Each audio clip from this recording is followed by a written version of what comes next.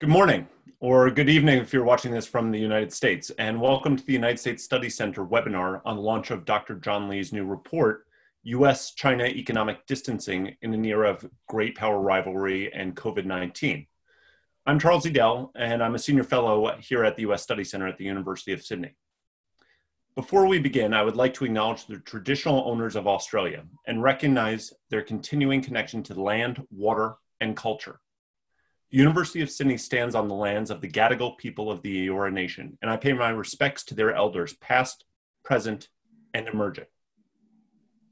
Thanks very much to all of you for signing up for the launch of John's incredibly timely report. Let me start by saying something that seems incredible, and that is important to hear. The pandemic will eventually subside, but the quote-unquote normal functioning of the economic relationship between the world's two largest economies will be increasingly different to what it was before. According to a new report from United States Study Center non-resident senior fellow Dr. John Lee, the 3Ds, decoupling, disentangling, and diversification, are the likely US playbook to handle the messy economic separation that's coming. But how exactly does this occur after decades of US supply chain relying on mainland China? What sectors will be most disrupted? And here in Australia, what are the implications? To explore those questions, I'm thrilled to welcome all of you to the webinar here, or there, or everywhere, because we're online after all. I'll talk with John about this report and then open it up to questions from all of you. Now, a little bit of housekeeping. For Q&A, when you're submitting questions via the Q&A chat box, please limit these to questions and not statements. I'm going to try to multitask, and sort through them, but the quicker you can get to the crux of the question, the easier it will be for us to queue it up for John. Before starting, though, let me introduce the author of this report, who is sitting in the proverbial hot seat today. Dr. John Lee is a non-resident senior fellow at the United States Study Center at the University of Sydney. He's also a non-resident senior fellow at the Hudson Institute in Washington, D.C. From 2016 to 2018, he was the senior advisor to Australian Foreign Minister Julie Bishop. In that role, he served as the principal advisor on Asia and for economic, strategic, and political affairs in the Indo-Pacific region. John's articles have been published in leading policy and academic journals in the United States, Asia, and Australia. He's the author of books, chapters, and numerous influential studies, including recent ones on countering coercion in Southeast Asia, co-authored with his wife, Lavina Lee, one on the passing of global economic consensus and the rise of US-China technological competition, a report on the future of the US-Australian alliance in the era of great power competition, which the two of us co-authored last year, and most recently, the terrific report that we launched this week at the US Study Center, US-China Economic Distancing in the Era of Great Power Rivalry and COVID-19. So welcome, John. Let's hop right in. In June last year, which I remind everyone was not even 12 months ago, John and I published a report, The Future of the U.S. Alliance in an Era of Great Power Competition. The report was about how the U.S.-Australian alliance needed to change, what both Washington and Canberra needed to do differently as Beijing pursued a more internally repressive and externally aggressive set of policies. Well, the world seems to have changed an awful lot for all of us over the past 12 months. Certainly over the past 2. John, I was hoping you could kick things off in the discussion today by bringing us up to speed on how things between the US and Australia, China and the US, and China and Australia have changed since last June, and more immediately since the onset of the coronavirus pandemic. Over to you. Well, thank you, Charles. It's wonderful to be with you virtually again. Thank you to everyone for logging in, and I hope it will be a great next hour or so. Well, Charles, when we wrote the report, we spoke very bluntly and starkly about the America-China relationship that was deteriorating, and that there would be difficult decisions for Australia, and that in many respects, some of Australia's interests with the United States may not perfectly coincide when it comes to our relationship with China. Now, with COVID-19, it's very obvious that the America-China relationship has deteriorated even further. And that's not surprising because crises tend to make things worse when you already have a poor base to begin with, not better. So the deterioration in the US-China relationship is certainly leading to further momentum when it comes to discussions such as economic decoupling. And I would note as well that discussions about the relationship between Australia and China are also evolving and changing very quickly. But with respect to this report, as I mentioned, we've heard a lot about decoupling between the United States and China. And one of the reasons why it's so difficult to imagine decoupling is because of the close intertwined economic relationship between these two, the two largest economies. If there were not a close economic relationship, decoupling would be easy. So I put out this report to try to offer a view of what decoupling will look like, what decoupling won't look like, and indeed what decoupling should look like and what decoupling shouldn't look like.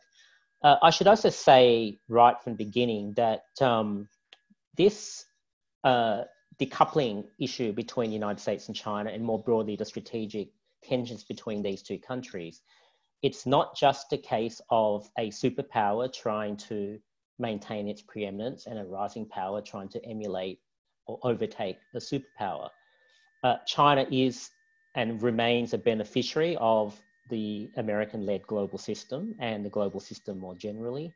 But a lot of its practices, particularly its economic practices, fundamentally undermine this system.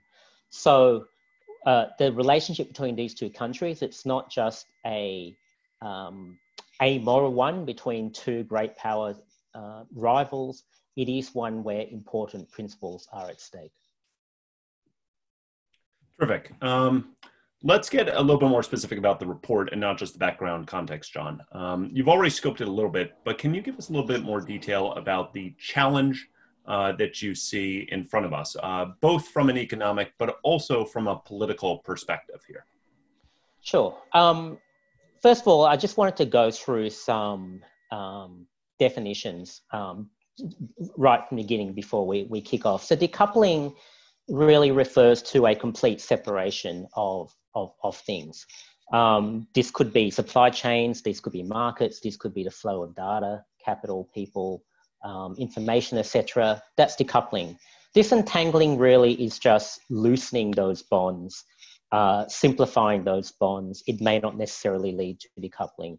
And diversification is about finding alternatives and increasing one's resilience. Now, to answer your questions, just to give some broader political context about this, the United States and China, they both realize that at stake, it's not just who is number one and number two, it is the shape and the nature of how the international system works. So this is not like the competition, the economic competition that was occurring between the United States and Japan in the 1980s. This economic competition now between the United States and China, it is about how governance works, what kinds of institutions overtake those that were created after World War II, and so on.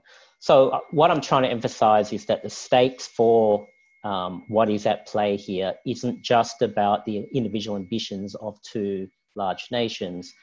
There are real stakes here at play for a country like Australia.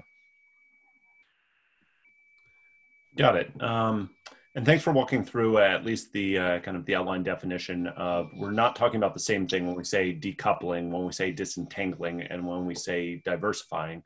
And the stakes are enormous because it's not just about a bilateral relationship, but about the structure of world trade, no less Australian trade, no less American trade. One of the things, though, which I thought was an interesting way to write this report was, as you got to the back end, as you talked about three scenarios here: decoupling, disentangling, or diversifying, each of which has a slightly different connotation. You also said that each of these are a little bit different when we talk about what's feasible, what's probable, and what's unlikely, what is just a pipe dream. Can you talk through a little bit more about what is feasible, what is likely to happen under any set of circumstances, and what is unlikely to happen? Sure. Let me give a very brief or very crude summary of the findings of the report in this context. With respect to decoupling, a more or less complete separation, you are more likely to see that in high technology emerging strategic sectors. So what we're seeing, for example, playing out with 5G, that is just an early taste of what decoupling in the high-tech space will look like. Bill Gates and others have spoken about the emergence of two internets, for example. That is decoupling in a high-tech space. And in many respects, it's easier and more feasible to decouple in that space because it's emerging. The infrastructure hasn't yet been built. And that is where a lot of the future divorce or separation between the two economies will take place. And of course, that has implications for a country like Australia, where often we will have to choose one operating system or another operating system, the Chinese or the American operating system in that context. When it comes to strategic and critical sectors, so here I'm talking about rare earths, which has been identified. With COVID-19, pharmaceuticals, medical industries will increasingly be seen as critical, and that list will only grow. Now, with these critical and strategic sectors, you may not get complete decoupling, but you'll certainly get desires to strengthen or make one supply chain more resilient, which really means moving them away from China or having less reliance on China. When it comes to the production of normal consumer goods, televisions, iPhones, these sorts of things, existing consumer goods or existing merchandise products, machine parts, it's virtually impossible to really decouple from China. You'll get some diversification for risk management purposes, but you can't decouple from China. And this is for the reason that China has become the central hub of traditional manufacturing. So just to give you one example, you take Wuhan, the area where the COVID-19 began. There are 51,000 global companies that consider Wuhan or consider suppliers based in Wuhan as an essential tier one supplier. That is an enormous number of companies reliant on Wuhan. There are millions of companies who have tier two suppliers based in Wuhan. And if you take the top 1,000, the Fortune 1,000 American companies, around 970 of them have some level of reliance on Wuhan alone, not China, but Wuhan alone. So for traditional merchandise goods, it is not possible to really substantially decouple from China. And my argument is that we don't need to. Yes, you need some prudential risk management practices, but you don't need to completely decrease your reliance on China for traditional manufactured goods. Interesting. Okay, and that's interesting to hear the differentiation that you have between kind of low tech manufacturing sectors and the more sensitive, higher technological ends of the spectrum. Actually, I want to play with that because I thought when I was reading your report that one of the more interesting controversial pieces in the report was your claim that when we talk about the high end, when we talk about technological innovation, production, manufacture, and position within the global supply chain, you made the claim, or at least by my reading of it, that China might not be the technological juggernaut that it appears. Now, we've gotten a couple of questions already from some of our viewers, like Fred Shelton on this. And you argue, if I'm not misreading the paper, John, that the foundations for future Chinese technological success might actually be eroding. Can I ask you why you came to that conclusion and what you base it on? Well, first of all, Charles, I would never accuse you of misreading my paper. And yes, that is an accurate summation of one of the points I made. And this is not my view. There are objective measurements for this. So, for example, China has a very significant net trade deficit in high-tech goods. That is, it imports a lot more high-tech goods or imports a lot more of the value of high-tech goods than it exports.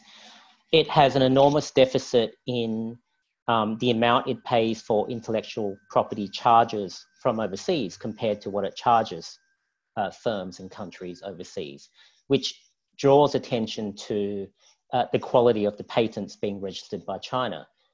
China is by far the world's largest, or China registers more patents per year than any other country.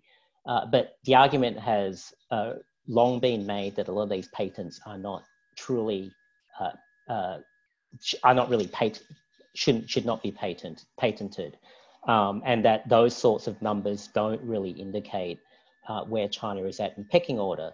And then if you look at measurements of innovation, measurements of scientific discoveries, etc., China ranks far below advanced economies such as the United States, Canada, the European Union countries, Japan, South Korea. China's ranked around 15th or 16th in the world, which is not bad, but it's certainly not a global leader in innovation.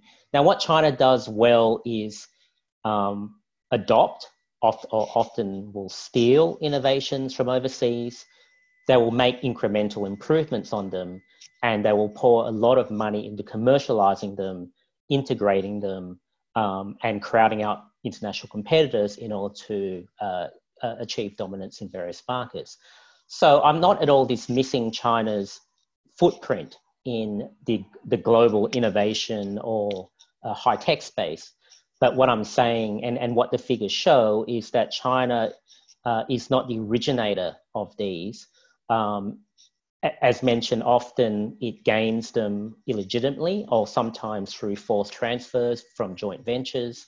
And then it pours a lot of money into dominating those markets. Now, there is a broader conversation about why that's the case.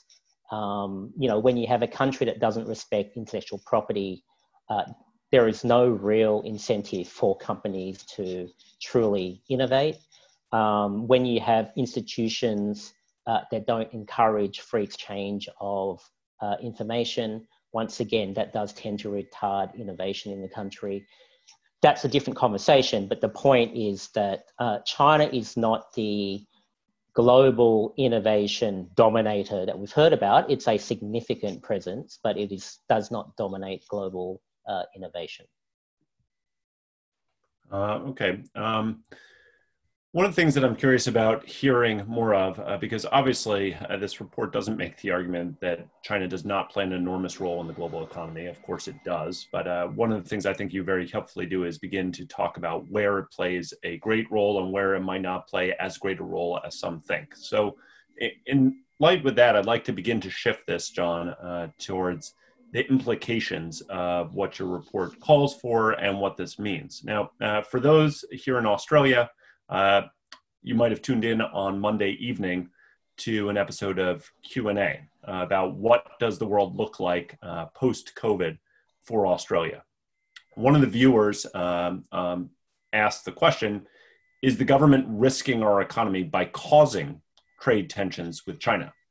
Now, these aren't just the thoughts of a random viewer, because we've heard similar sentiments voiced by captains of industry, Twiggy Forrest and Kerry Stokes. And I'd be curious how you respond to the concerns of the questioner, no less the comments that we've heard in the press as well. Well, I suppose the first question I would ask is, the way I would look at this is, let's look at the issues that are creating tensions between Australia and China, or issues that the Australian government have raised, or policies taken by the Australian government that have produced tensions. So you have the Australian government stance on the South China Sea, of China's illegal behaviour in the South China Sea, an area where we have enormous stake in terms of our trade. The government has taken a very strong stance on banning Huawei from our 5G rollout because we don't trust the way that data is being used and held by Chinese entities. We have incurred Chinese displeasure because of the government's emphasis on trying to stop foreign interference. And when we say foreign interference, we largely mean Chinese interference in Australian institutions and the Australian political process. Now, all of those issues, it seems to me, are vital to our national interest. They are not trivial issues. So yes, the government has taken decisions that have annoyed the Chinese government, but I would argue that they are decisions that any responsible sovereign government would take. Then let me get into I suppose, what you might call the mechanics and the psychology of economic coercion. And we all know that the Chinese often threaten and occasionally practice economic coercion. Now, regarding the mechanics, China is heavily dependent on our mineral products, on our iron ore, on our agricultural products. And it's not as if China can easily or at all significantly decrease their imports of Australian commodities without huge detriment to their economy. So I would note with interest, for example, that the recent comments by the Chinese Ambassador Cheng, who threatened economic coercion over Australia pushing for international investigation into the origins of COVID-19. The Chinese ambassador did not mention Australian exports of commodities. He mentioned services such as tourism and education, and some things like beef and wine, but certainly not iron ore, certainly not coal, natural gas, etc. That's significant because China knows that it cannot actually significantly halt imports of Australian exports in those areas. Now, on things like education and tourism, yes, clearly there is some vulnerability for us, but I would argue that we're at that point where we have such an over-reliance on the Chinese market that diversification has become a risk management necessity, whether that be due to geopolitics, whether that be due to a pandemic or something else. That's just something that it is not plausible for those industries to rely on. We should not be relying on any single market to that same degree. Now, just let me quickly talk about the psychology of economic coercion. And this is where I think Australia has done really well. And I want to point to two counterexamples: the Japanese Hatoyama government in 2009, 2010, and the South Korean President Park government leading up to 2015. Now, in that situation, both those governments attempted a reset of relations with China. They deliberately softened any of their rhetoric and policies with respect to China, even at the expense of their own national interests. And it was only when they were forced to respond in a national interest in ways that annoyed China that they really incurred the wrath of Beijing. So the point I'm trying to make is that Beijing became conditioned to these countries paying obeisance to China. Beijing became conditioned to these countries giving in. And when these countries eventually asserted themselves to guard their national interests, which all countries do, Beijing reacted with anger and fury and even a sense of betrayal. Now, you take the two counterexamples, and here I would say Japan from the Shinzo Abe period onwards, and Australia in the last two governments that we've had, the Turnbull governments and the Morrison governments. Both these two governments have been very clear and upfront about where their lines are. They have acted regardless of whether China showed any displeasure in the first place at all. And from that point of view, both these countries are in a much better position to negotiate the terms of their relationship with the Chinese in a way that's favourable to Australian and Japanese interests. And remember the psychology of economic coercion. Economic coercion is ultimately a test of one's resolve. So the more you indicate that you are prepared to bend, the more you're going to be tested by a country like China. History brings that out. So my response to the people that say, are we endangering economic relations with China? First, look at the issues. Have we raised issues that were trivial? No, we haven't. They are all vital to our national interests. And second, we've raised them in an upfront way. China will not be happy, but certainly won't be a sense of surprise or betrayal from the point of view of Beijing. John, thanks for bringing the counterexamples as potential models or potential lessons learned. Can I actually ask you to go a little bit further on that and push that one out a little bit? Because the question is, if the questioners have noted, if senior figures in Australian business have said, stop causing trade tensions, that harm our economic interests. Now, you, I think, have laid out that it's not Australia that's causing the tension, it's responding to pressure that's there.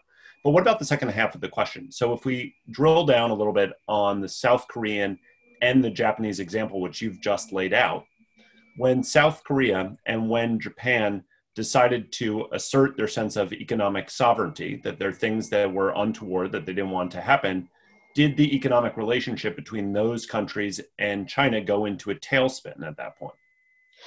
No, it didn't. In those situations, China will initially punish and then note direction. So in the case of the South Koreans, China pushed President Park and imposed billions of dollars of damage on the South Korean economy. But President Park found some steel. She didn't back down. She continued to maintain installation of the THAAD anti-missile systems against North Korea, which was the source of the disagreement with Beijing. After a while, Beijing will realize that South Korea isn't going to back away. And what has occurred subsequently is that there is a acceptable truce between the two countries. But my point is that Beijing tested South Korea to the extent it did because it first believed that South Korea would fold. You know, when you exert economic coercion in another country, you do some damage to your own economy. And if you're China, you only do that if you think that that will lead to a change of policy in that particular country. Now, if you don't think that country will change its policy under any circumstances, you are less likely to actually impose economic coercion on that country. You'll threaten it to see what will happen, but you're less likely to actually impose it because you will bear some cost yourself.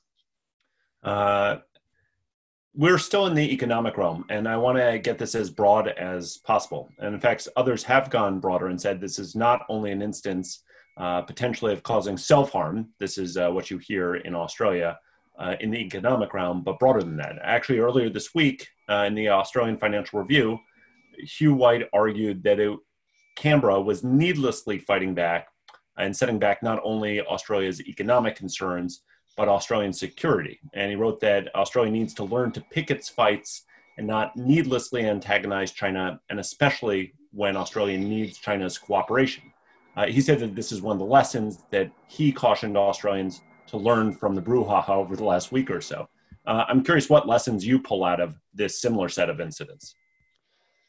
You know, this principle of one should pick one's fights, particularly with a powerful competitor, superficially it makes sense. I mean, in life, of course, one should learn to pick one's fights. But let's get into the detail of what that actually means. And let's go through how this argument of picking one's fights with China has evolved. So there was a time put forward by Professor White and many others who have the same position.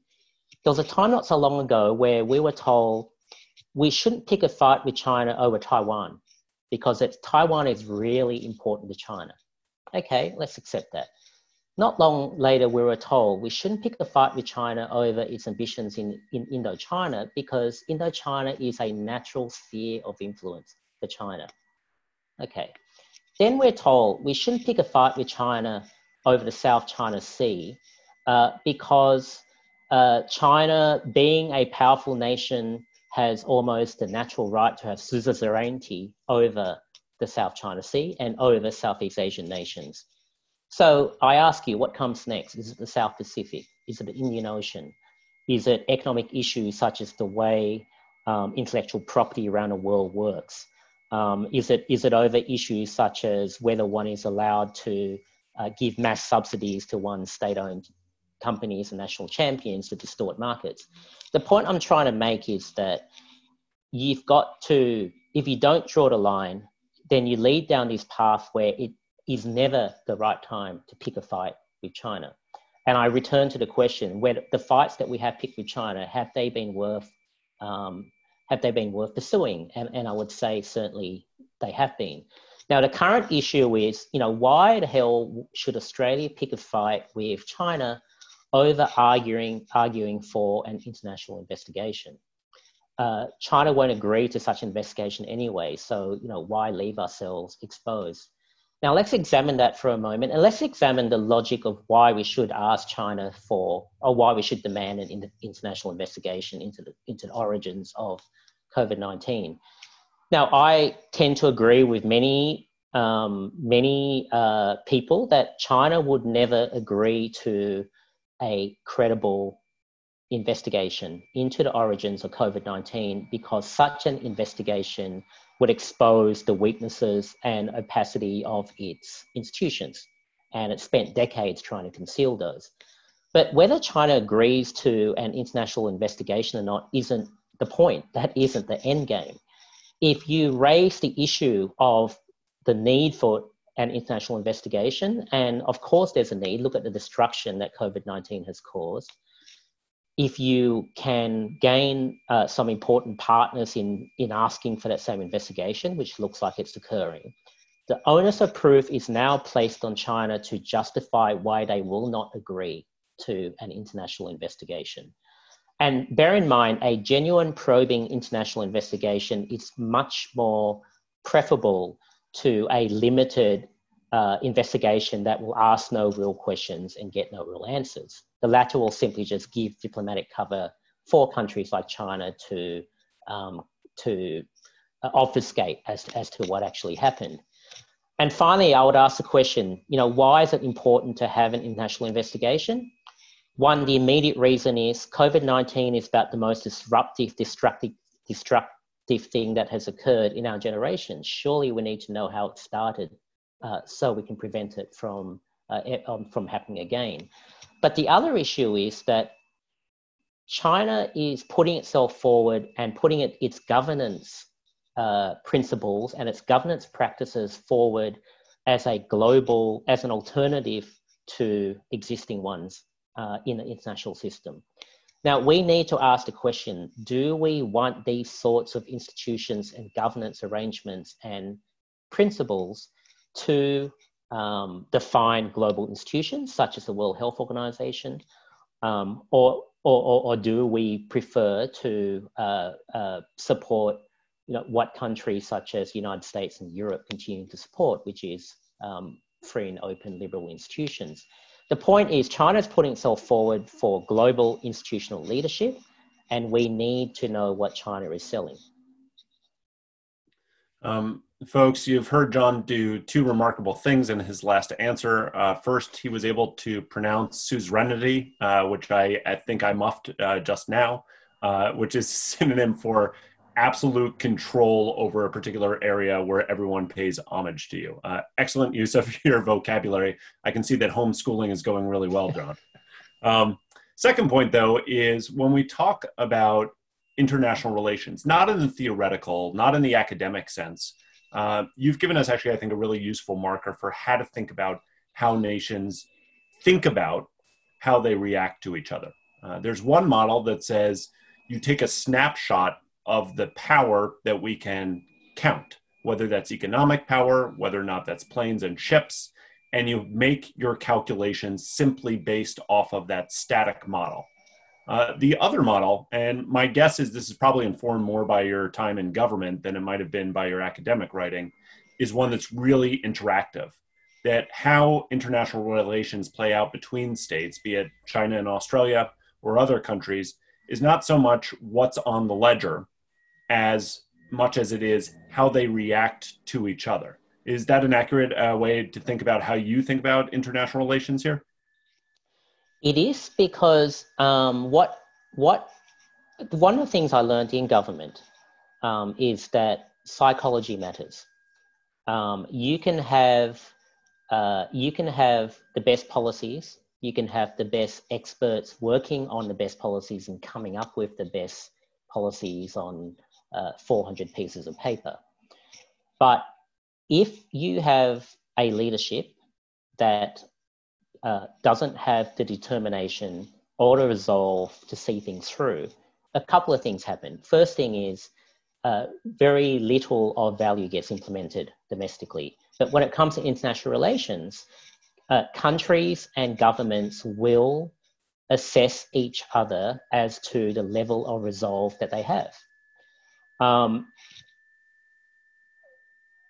So to go to your question, much of my report focuses on, and much of my work these days focuses on, not necessarily just how elegantly the policies are stated or how much strategic sense they make, but what is the psychology of the government at any given time, and when the government does something internationally, what are the consequences of its actions in terms of how other countries read that particular government.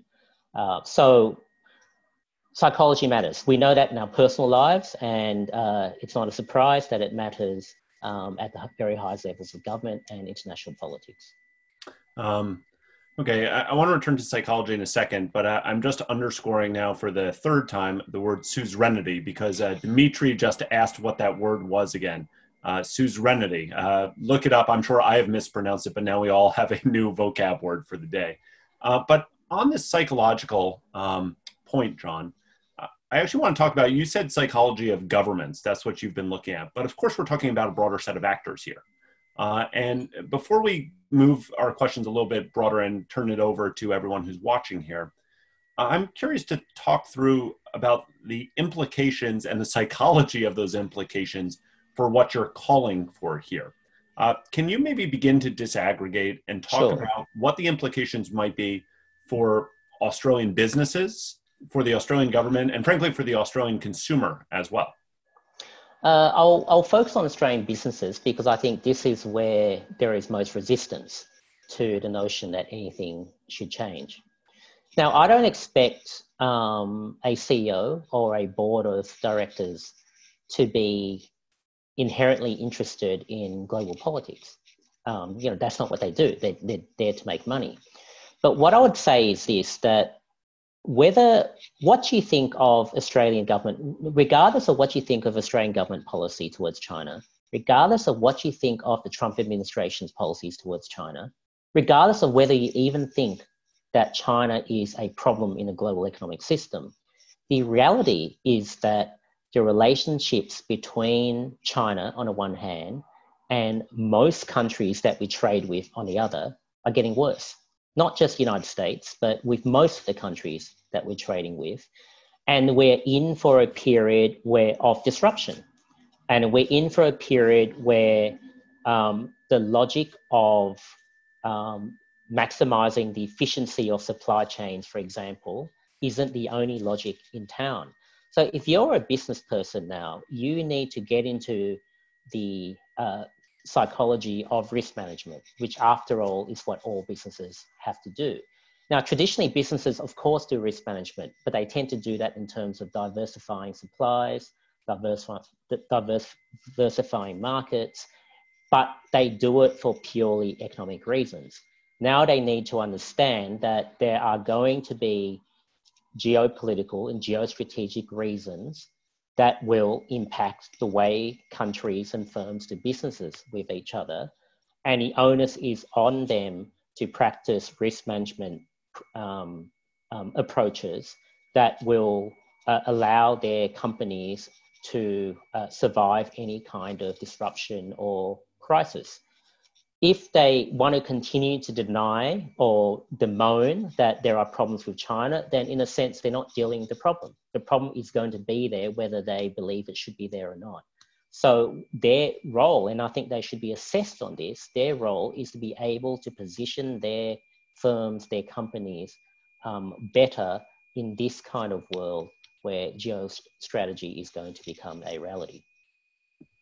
John, I'm going to start opening it up to the questions because we have quite a long queue here. And while you're talking about the interaction between private businesses and the public thing, government, one of the questions that of course comes up is not just the decisions that shareholders force on their boards, that boards make on risk management, but also what governments might force on businesses, and particularly around, and you touch on this in your report, regulatory tools that might be in the toolkit that haven't been used as much as they might now be used moving forward. So I'm just going to read a part of this question, which drills down a little bit more. This is from Philip Chidowicki. My apologies if I've mispronounced your last name. But he asked, should the federal government here in Australia keep the change to the Foreign Investment Review Board beyond the pandemic? For those who aren't familiar, FIRB, the Foreign Investment Review Board, is the government entity set up to screen incoming foreign investment into the Australian economy and calibrate and decide what is an acceptable and what is an unacceptable level of risk. Philip goes on that noting growing concern over foreign investment during this period, particularly Chinese investment, that would not be in Australia's national interest. So curious about the regulatory tools, particularly focused around FIRB here. There are really two sort of regulatory tools or barriers that the Australian government has. One is FIRB, and the other one, which is related, it's a national interest test, which is applied by the Treasurer. And national interest test is deliberately vague and ambiguous so that it can cover all unforeseen situations. Now, in the current COVID-19 situation, I note that scrutiny of investment, they've dropped the level of scrutiny of foreign buyers, the scrutiny of of companies wanting to buy Australian assets. They've dropped those levels dramatically because they don't want other companies from overseas buying distressed Australian assets at artificially cheap prices. I would note a couple of things. The government publicly is committed to the rhetoric that these sorts of processes does not discriminate any country, that they are blanket rules that apply to any country. I think that has to change, because everyone who works in this field knows that 95% of the problems are really about the scrutiny of Chinese firms. And the reason why that's the case is because the Chinese political economy operates in a way like no other political economy. In particular, the connection between even private firms and the Chinese Communist Party and the Chinese state is intimate in a way that is unlike any other country. To give you one example, the intelligence laws in China force any private or public firm in China to give up data, information, know-how, IP for intelligence purposes, which is defined very broadly. The security law in China says something very similar. In China, there is something called the military civilian fusion framework, which basically means that any capability by any private company in China can be used by the military in China if it's deemed to be essential to the military. The point I'm trying to make is that the connection between economic entities in China and the party and state, on the other hand, in China, is so intimate that it is unlike any other trading or economic partner that we have. So to answer the question put forward by Phil, I do think that when COVID-19 is over, we do need to think about specific investment rules that relate just to China, because the reality even now is that we do actually assess Chinese firms differently to the way we assess firms from every other country. Thanks, John. Another one I want to take is we've been talking about three different countries. We've been talking first and foremost about Australia, but about China and the United States. And let's get broader than that, because we obviously don't only have three countries that are in the region, no less the world, and we also have viewers who are on from around the region, not just in Australia and the US. So Karen Kasim asks, what are the potential spillover effects of the US-China trade decoupling, or disentangling, as you put it, for emerging economies in the ASEAN, in the Southeast Asian region? It's a very good question, because even though many of the ASEAN countries don't like trade wars, the reality is that many of them are keeping silent because some of them are benefiting. So for example, we're already seeing that Vietnam, Indonesia, Myanmar, Malaysia, and Thailand, to some extent, are benefiting because supply chains that are seeking to diversify away from China are moving into these countries. I would note a couple of caveats, though, and the first one is that most of the supply chains moving out of China into Southeast Asia are at the sort of lower skilled or lower value end. China is increasingly playing in the middle and the upper end of value creation in supply chains. So as China's population stagnates, it's still a very large population, but as it stagnates, it is not so interested in creating masses of low-skilled, fairly low-paid manufacturing jobs. It actually wants to dominate in the middle and higher value manufacturing jobs. And this is where it is better positioned than Southeast Asia to do that because of the scale and the amount of foreign and domestic investment that has gone into higher level manufacturing. So what I would say is that Southeast Asia will benefit at that lower wage end.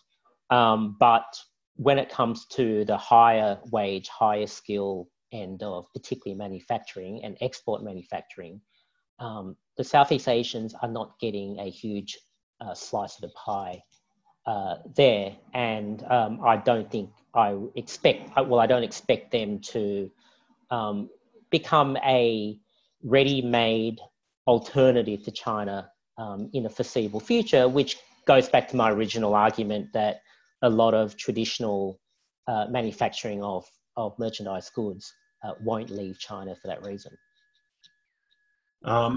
Following up on that, one of the interesting things that we've seen emerge over the last week or two or three, because there have been a lot of things that have emerged that have been quite interesting, is you already pointed towards Tokyo and some of the actions of the Abe government. When we talk about manufacturing across Southeast Asia and what's likely to work, what's beyond reality at this point, given infrastructure, given labor. One of the things that I found particularly interesting to watch was in their injection of funds to help stabilize the Japanese economy. The Japanese injected $2.2 billion US dollars. I don't know the exact conversion rate. I think we're talking about 3.9 billion Australian into a twofold effort. One, to help repatriate some critical manufacturing in Japan and away from China. And the second, to help diversify some of the low-end manufacturing throughout Southeast Asia. Now, both of those seem like worthy goals, but what would you be looking for to assess whether or not that's being effective and if it's a model that other governments ought to think about pursuing as well?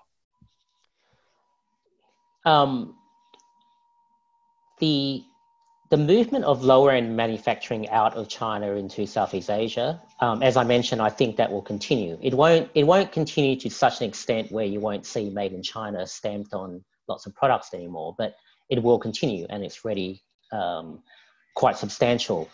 But as mentioned, it's really about the higher value manufacturing processes that is at play, because that creates the most national wealth, if you like. It's responsible for the high wage jobs that much of middle and high income Asia wants. What I would look for is whether the advanced economies, the advanced like-minded economies, Japan that you mentioned, Australia I'd put in this category, South Korea, United States, whether they begin to dramatically increase investments in manufacturing technologies that take away Chinese advantages. So to give you an example, technologies like robotics, automation, artificial intelligence, those sorts of technologies play to the advantages of advanced economies because you don't need lots of low-skilled, low-paid workers to make things anymore because robots do it. But what you do is that you need the infrastructure and the high-tech supply chains to produce those sorts of things in your own territories or in friendly countries. So I to answer your question, I welcome the Japanese announcement that will spend a couple of $1 billion taking supply chains out of China. But I would look at, first of all, what supply chains are they? Are they the high value creating supply chains? And the second aspect is, are they investing in those sorts of technologies that I mentioned that will allow advanced economies to feasibly start producing things on home soil or on the soil of friendly countries? Excellent. All right. I'm conscious of the fact that we have only about 10 more minutes or so here. So with your indulgence, I'm going to start just throwing lots of things your way so you can pick and choose, because a lot of our questioners are asking questions right now that are similar, if not exactly the same. So there are two or three right now that I'm looking at, which all have to do with, people are interested in your assessment, John, about what happens to China post-COVID. How does it emerge? Are you net positive or negative? This comes from Dmitry Burstein. And connected to that question, I think, is what is the risk? How do you assess the risk of whether or not China might react more belligerently, more militarily, both during and after COVID? And final tie-in here, if that's not enough for you, Mark Mirowitz, who's calling in or watching from New York, asks, what do you think, what's your assessment of Chinese soft power? Is it up or down due to COVID-19 and some of the PPE that China has been sharing, but also some of the more in-your-face wolf warrior diplomacy that's been on display in Australia and frankly around Europe as well? I'll try to sort of merge some of those questions together in providing a couple of answers. First, I would say that I cannot see a good outcome for China when the pandemic subsides around the world. And I say this because, we have to get away from just analyzing it as a US-China thing. All of the news I know, all of the headlines is about United States and China, how relations are getting worse. Pompeo is being slammed for saying the virus came out of the lab, et cetera, et cetera. Now, that's all important, but other countries, apart from the United States, they are making their minds up about China, and it's not looking pretty for Beijing. So, as you mentioned, it's quite extraordinary that the Japanese would very publicly say, we're going to spend $2 billion moving our supply chains out of China. The Europeans, traditionally so reluctant to criticize China, are starting to offer some sort of support for an investigation, which they know will cause immense Chinese displeasure. The Europeans, particularly the Germans, who are not known for antagonizing the Chinese, are starting to talk about less supply chain reliance on China. Countries such as the United Kingdom are openly revisiting their decision to allow Huawei a partial role in their 5G network. You've had the United Kingdom foreign minister say that there is unfinished business with China. Yes, we'll get past this pandemic first, but things cannot return to business as usual with China. And the reason why I think it is so serious for China is because it is now no longer about who can build the best high-speed electric train at the cheapest cost, right? We know China is probably number one in that regard, but that is no longer the question. The question now is, do we actually trust a Chinese Communist Party govern China to determine the rules of the road, to lead in global institutions, and frankly, to be a long-term economic partner? The economic threats that China issued to Australia played out very badly around the world for China. It's one of the things that have backfired the most for the Chinese. So that conversation has changed. It is no longer about, is it cheaper to do something in China than it is in Japan? The conversation now is about institutions. It's about the political part of political economy. And that is a conversation that is deeply to the disadvantage of the Chinese Communist Party. Now, I've got a short memory. There were other aspects to the question which I'm sure I haven't picked up on, but feel free to remind me if I've missed out on a couple of things. No, one of the things that I'll pick up on this, John, because one of the questions was about Chinese soft power in the aftermath of this. And I would say that it's a mixed answer that we have to give, because of course, the supplies that are now being shipped across the world, China calling for cooperation and showing what it's doing, are having positive effect. But that has to be balanced against other things that are happening at the same time, because no one in the world is blind, deaf, or dumb unless they choose to be. And so what's been quite interesting, I would say, if we move outside of the calls for cooperation in order to combat a global health pandemic, what I've noticed recently I've written on this, as you know, is that at the same time that China has been messaging about its extending its hands to those who are afflicted, those countries that are most afflicted by this, it's also been ramping up its military pressure in the South China Sea and the East China Sea. It declared a new administrative district where it gets suzerainty, there's our word again, over most of the South China Sea. It named 25 new islands. It caused the sinking of a Vietnamese fishing vessel.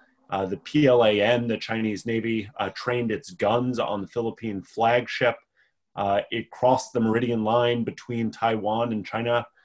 There's a ramp up during the coronavirus of the Chinese military actions, which seems puzzling if you are asking the question of, aren't they trying to extend a friendly hand? And the question is, at least from my perspective here, and I know you'll argue back if you disagree, is just that the Chinese military strategy, as it is in many other areas, is quite opportunistic. And when it looks at others being distracted, consumed by domestic problems, the question is, how much can it push the ball and get away with? And as you are seeing, it's trying to extend a strategy that pre-existed the pandemic. Yeah, I would very quickly add to that, Charles, which I agree with. I'd very quickly add that recent history backs that up. So if you look at the periods where China became suddenly far more assertive in a strategic and military sense, it did so from about 2008, 2009 onwards, when the global financial crisis had the United States in particular on its knees. That China sensed an opportunity, as you argue, and it pushed, and it didn't receive a lot of pushback in return, so it kept going. Currently, the United States clearly is occupied or preoccupied with COVID-19, and it has ramped up its actions in the South China Sea. Now, to answer the question that was posed by one of the viewers here, China will go as far as China is allowed to go. I mean, the Chinese can be bold, but they are not completely irrational. They're not irrational. And they will go as far as they're allowed to go. If there is no pushback, they'll continue to push. If there is pushback, they will recalculate and determine the costs and benefits of doing so. Incidentally, this is one of the reasons why for quite a few years I've advocated quite a strong posture against the Chinese, not because I want a shootout to occur, but I think it actually decreases the likelihood of a shootout occurring if you demonstrate some element of resolve to certain Chinese actions. It's funny. One of the things that I think is really important to keep in mind in the conversation that we have here is not what we imagine China's response to be, but what China's actual response has been. And so when we talk about the threat of Chinese economic coercion or retaliation, when we talk about the threat of Chinese military coercion, we actually have to keep in mind the track record, which is, I think, what you're alluding to. Because if you look at when various nations in the security space have not hit China, but simply stood up for their own national sovereign decision-making, Australia with Huawei and 5G, but also the South Koreans on the decision to implement an anti-missile defense system to make sure that they're as safe as they possibly can be from North Korea. When we look at the Japanese violating and pushing back against the Chinese declaration of an air defense identification zone, when we look at India pushing back about what happened in the Doklam, the Chinese don't always escalate, and I think that's important to note. Final question here that I'd like to leave John on the final word on before we wrap up. This comes from Ronald Chan, and he says, do you think the fact that Australia has a large Chinese immigrant population makes the government's position more complicated? And how do you think it is handling relations so far? It's a difficult question. It makes it complicated in the sense that the government has to be very careful about what its target is.